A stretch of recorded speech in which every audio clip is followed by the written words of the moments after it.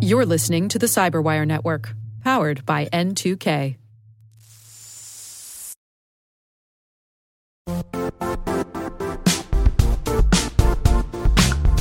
And now, a word from our sponsor, Zscaler, the leader in cloud security. Cyber attackers are using AI in creative ways to compromise users and breach organizations. In a security landscape where you must fight AI with AI, the best AI protection comes from having the best data. Zscaler has extended its zero-trust architecture with powerful AI engines that are trained and tuned by 500 trillion daily signals. Learn more about Zscaler Zero Trust Plus AI to prevent ransomware and AI attacks. Experience your world secured. Visit zscaler.com/zerotrustai.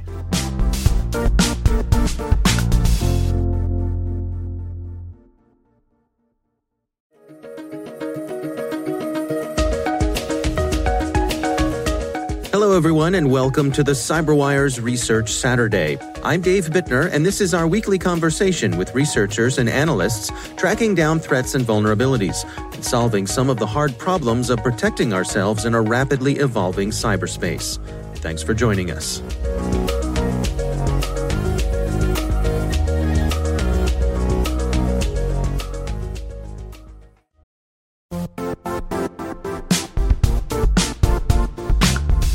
The IT world used to be simpler. You only had to secure and manage environments that you controlled. Then came new technologies and new ways to work. Now, employees, apps, and networks are everywhere.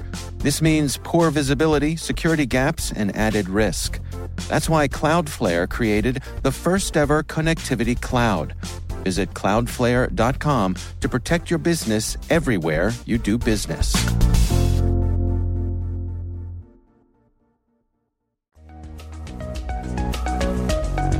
Well, my passion has always been a greater understanding of the financial sector due to the nature in which they are targeted by the most elite hacker crews in the world and the fact that I used to work at the World Bank Treasury Security Team. That's Tom Kellerman. He's Chief Cybersecurity Officer at Carbon Black. The research we're discussing today is titled Modern Bank Heists, Cyberattacks and Lateral Movement in the Financial Sector. Given the recent geopolitical tensions of late, you see an escalation in cyberspace. And you also see that some of the greatest hackers in the world are becoming more punitive with their actions. So we decided to reach out to a number of financial institutions, over 40 financial institutions that were customers of Carbon Black's, to ask them some very tough questions. Questions not specific to the vector that was employed to attack them, but more about the experience they had thereafter for the various stages of the kill chain or the MITRE attack methodology. So why don't we just start off and set the table for us? What are the most popular methods that they're using to get into these systems? So to get into these systems, you're still seeing a tremendous amount of spear phishing, but you're also seeing watering hole attacks where good websites are leveraging fileless malware against people who visit specific pages. You're seeing also quite a bit of island hopping through technical service providers, where they're using a compromised network of a technical service provider to target the infrastructure of a financial institution as well. But once they get in, it's really a question of what they're doing beyond stealing money or manifesting, front-running, or different types of financial fraud schemes. So take us through what were some of the key findings here. What was reported back to you all? They were very much experiencing a spike in fileless malware, memory resident malware where they're using good tools against the infrastructure, whether it was PowerShell or WMI or .NET or even SSH for that matter. 44% of the respondents had serious concerns about the security posture of the technology service providers, the TSPs as known in the sector. 23% also experienced counter-incident response this year.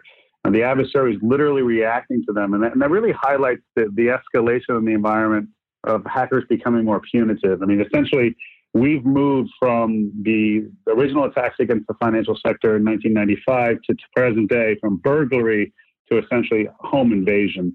And of those, close to 9% were suffering from destructive attacks that were not ransomware, where the adversary is actually destroying the integrity of systems, databases, manipulating time, et cetera, et cetera.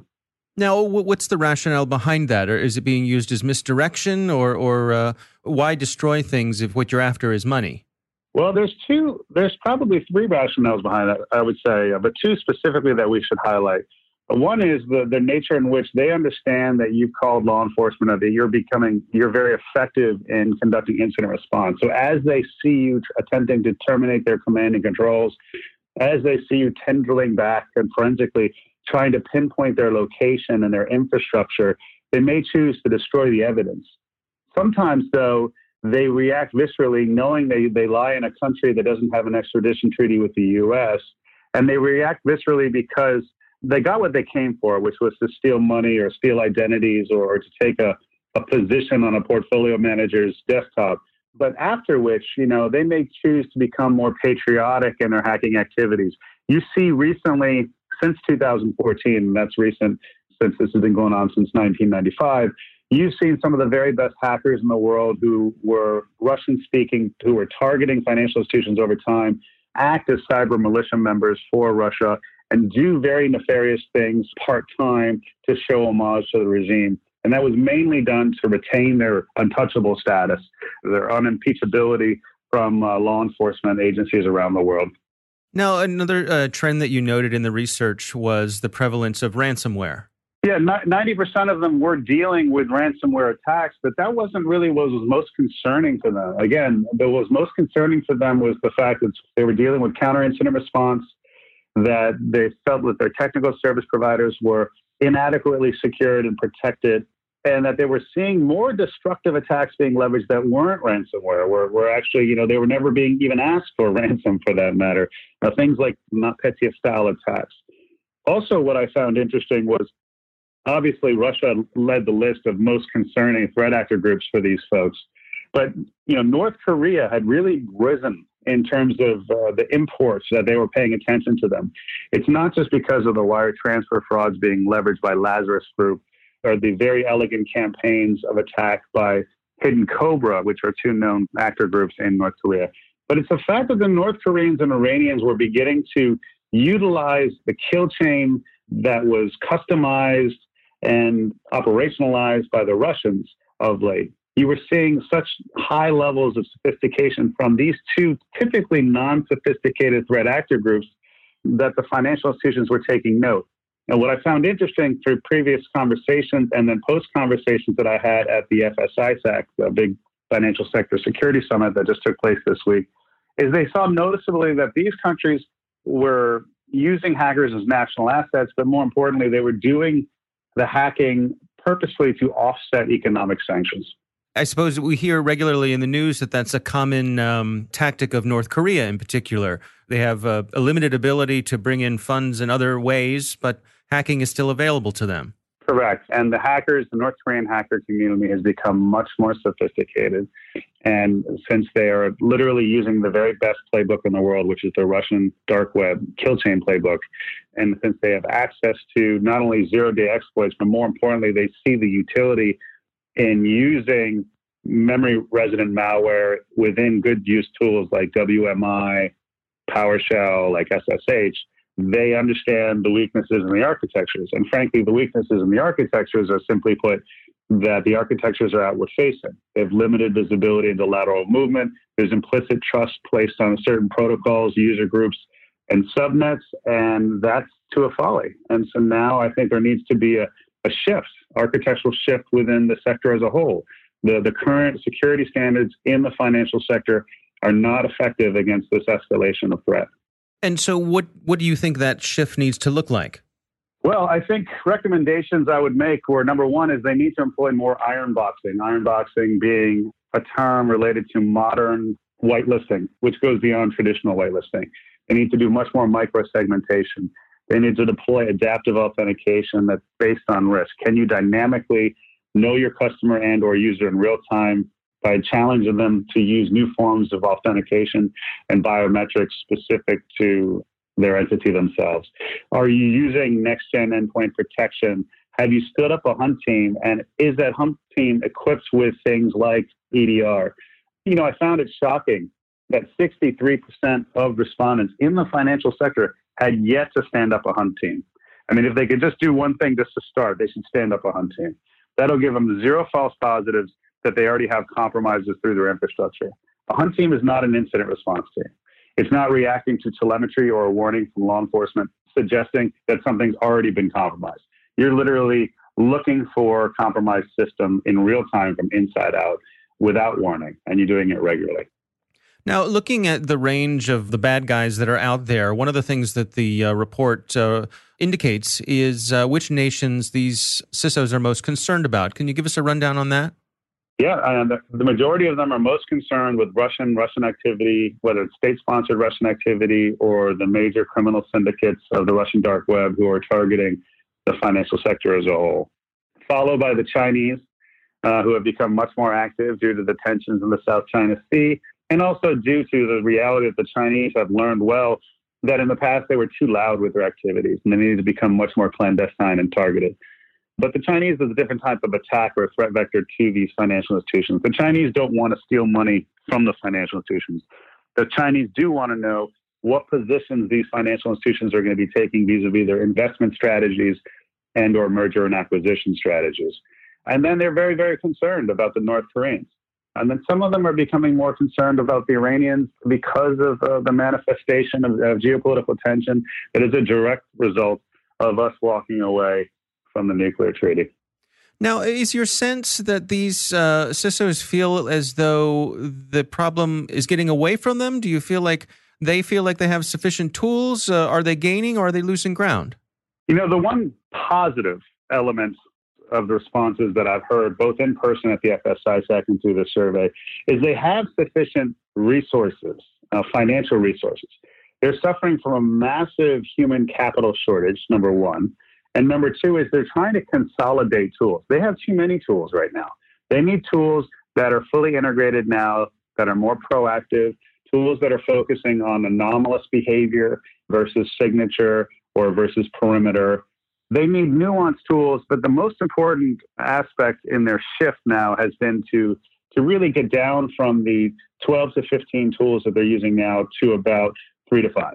And then focus their human resources on those 3 to 5 tools to secure their environment. The second priority is really how can they secure their information supply chain. They are fully aware that they have externalities and systemic weaknesses within the outside general counsels that service them and marketing firms. Certainly within the financial world, there's been a lot of consolidation. I'm thinking of, the large banks have bought up a lot of those smaller neighborhood banks. Is that a concern for these folks? Is there, for lack of a better term, genetic diversity? Have they put many of their eggs in one basket, if you will? So the number one concern is when they acquire these smaller institutions is whether or not these smaller institutions still have backdoors, Trojan horses, rootkits installed in these systems, which is why establishing a hunt team is so fundamental in today's world.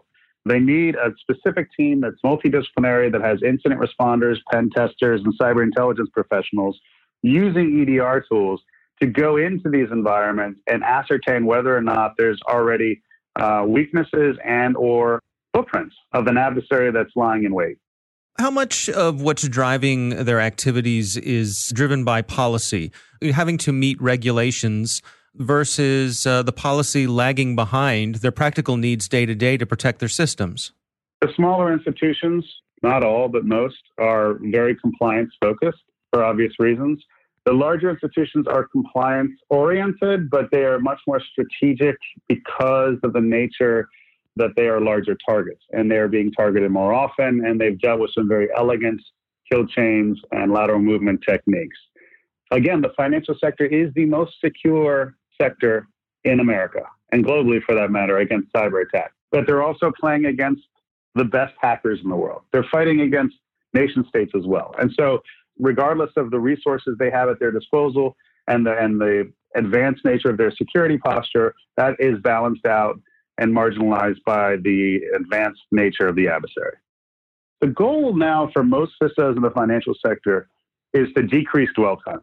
Their return on investment on their cybersecurity controls and personnel and those correspondent budgets is truly specific to have they decreased the amount of time that it took them to become situationally aware, of an adversary within their infrastructure information supply chain from this year to last.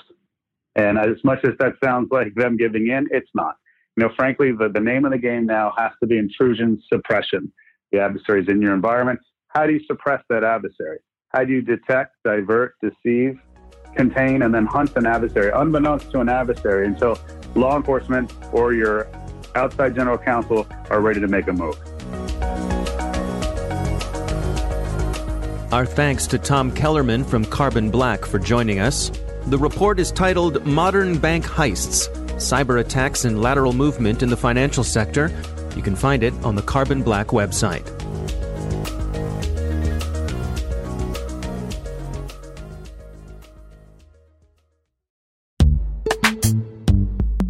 And now a word from our sponsor, Netskope. Netskope is a worldwide leader in SASE and Zero Trust. Its unified platform, Netskope One, provides optimized access and Zero Trust security for people, devices, and data anywhere they go, helping customers reduce risk, accelerate performance, and get unrivaled visibility into any cloud, web, and private application activity. To learn more about how Netskope helps customers be ready for anything on their SASE journey, visit netskope.com.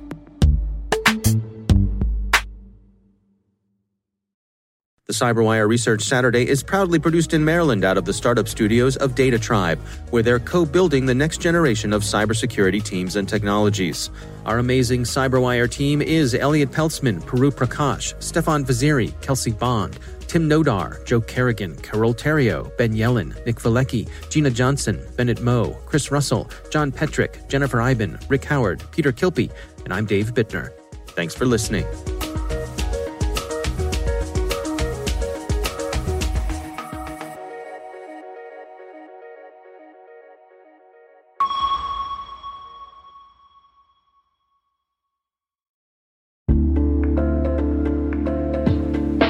Hi, everybody. It's Maria Varmazes here, your host over at T-Minus Space Daily, and sometimes a guest on Hacking Humans, too. We here at N2K Cyberwire work hard to bring you concise, intelligence-driven news and commentary, and we'd like to know how we're doing. Please take a few minutes to complete our audience survey and share your feedback to help us continue to grow and meet your needs. Visit cyberwire.com/survey. That's cyberwire.com/survey to get started. Thanks so much for your input as we reach for the stars. It means the universe to us.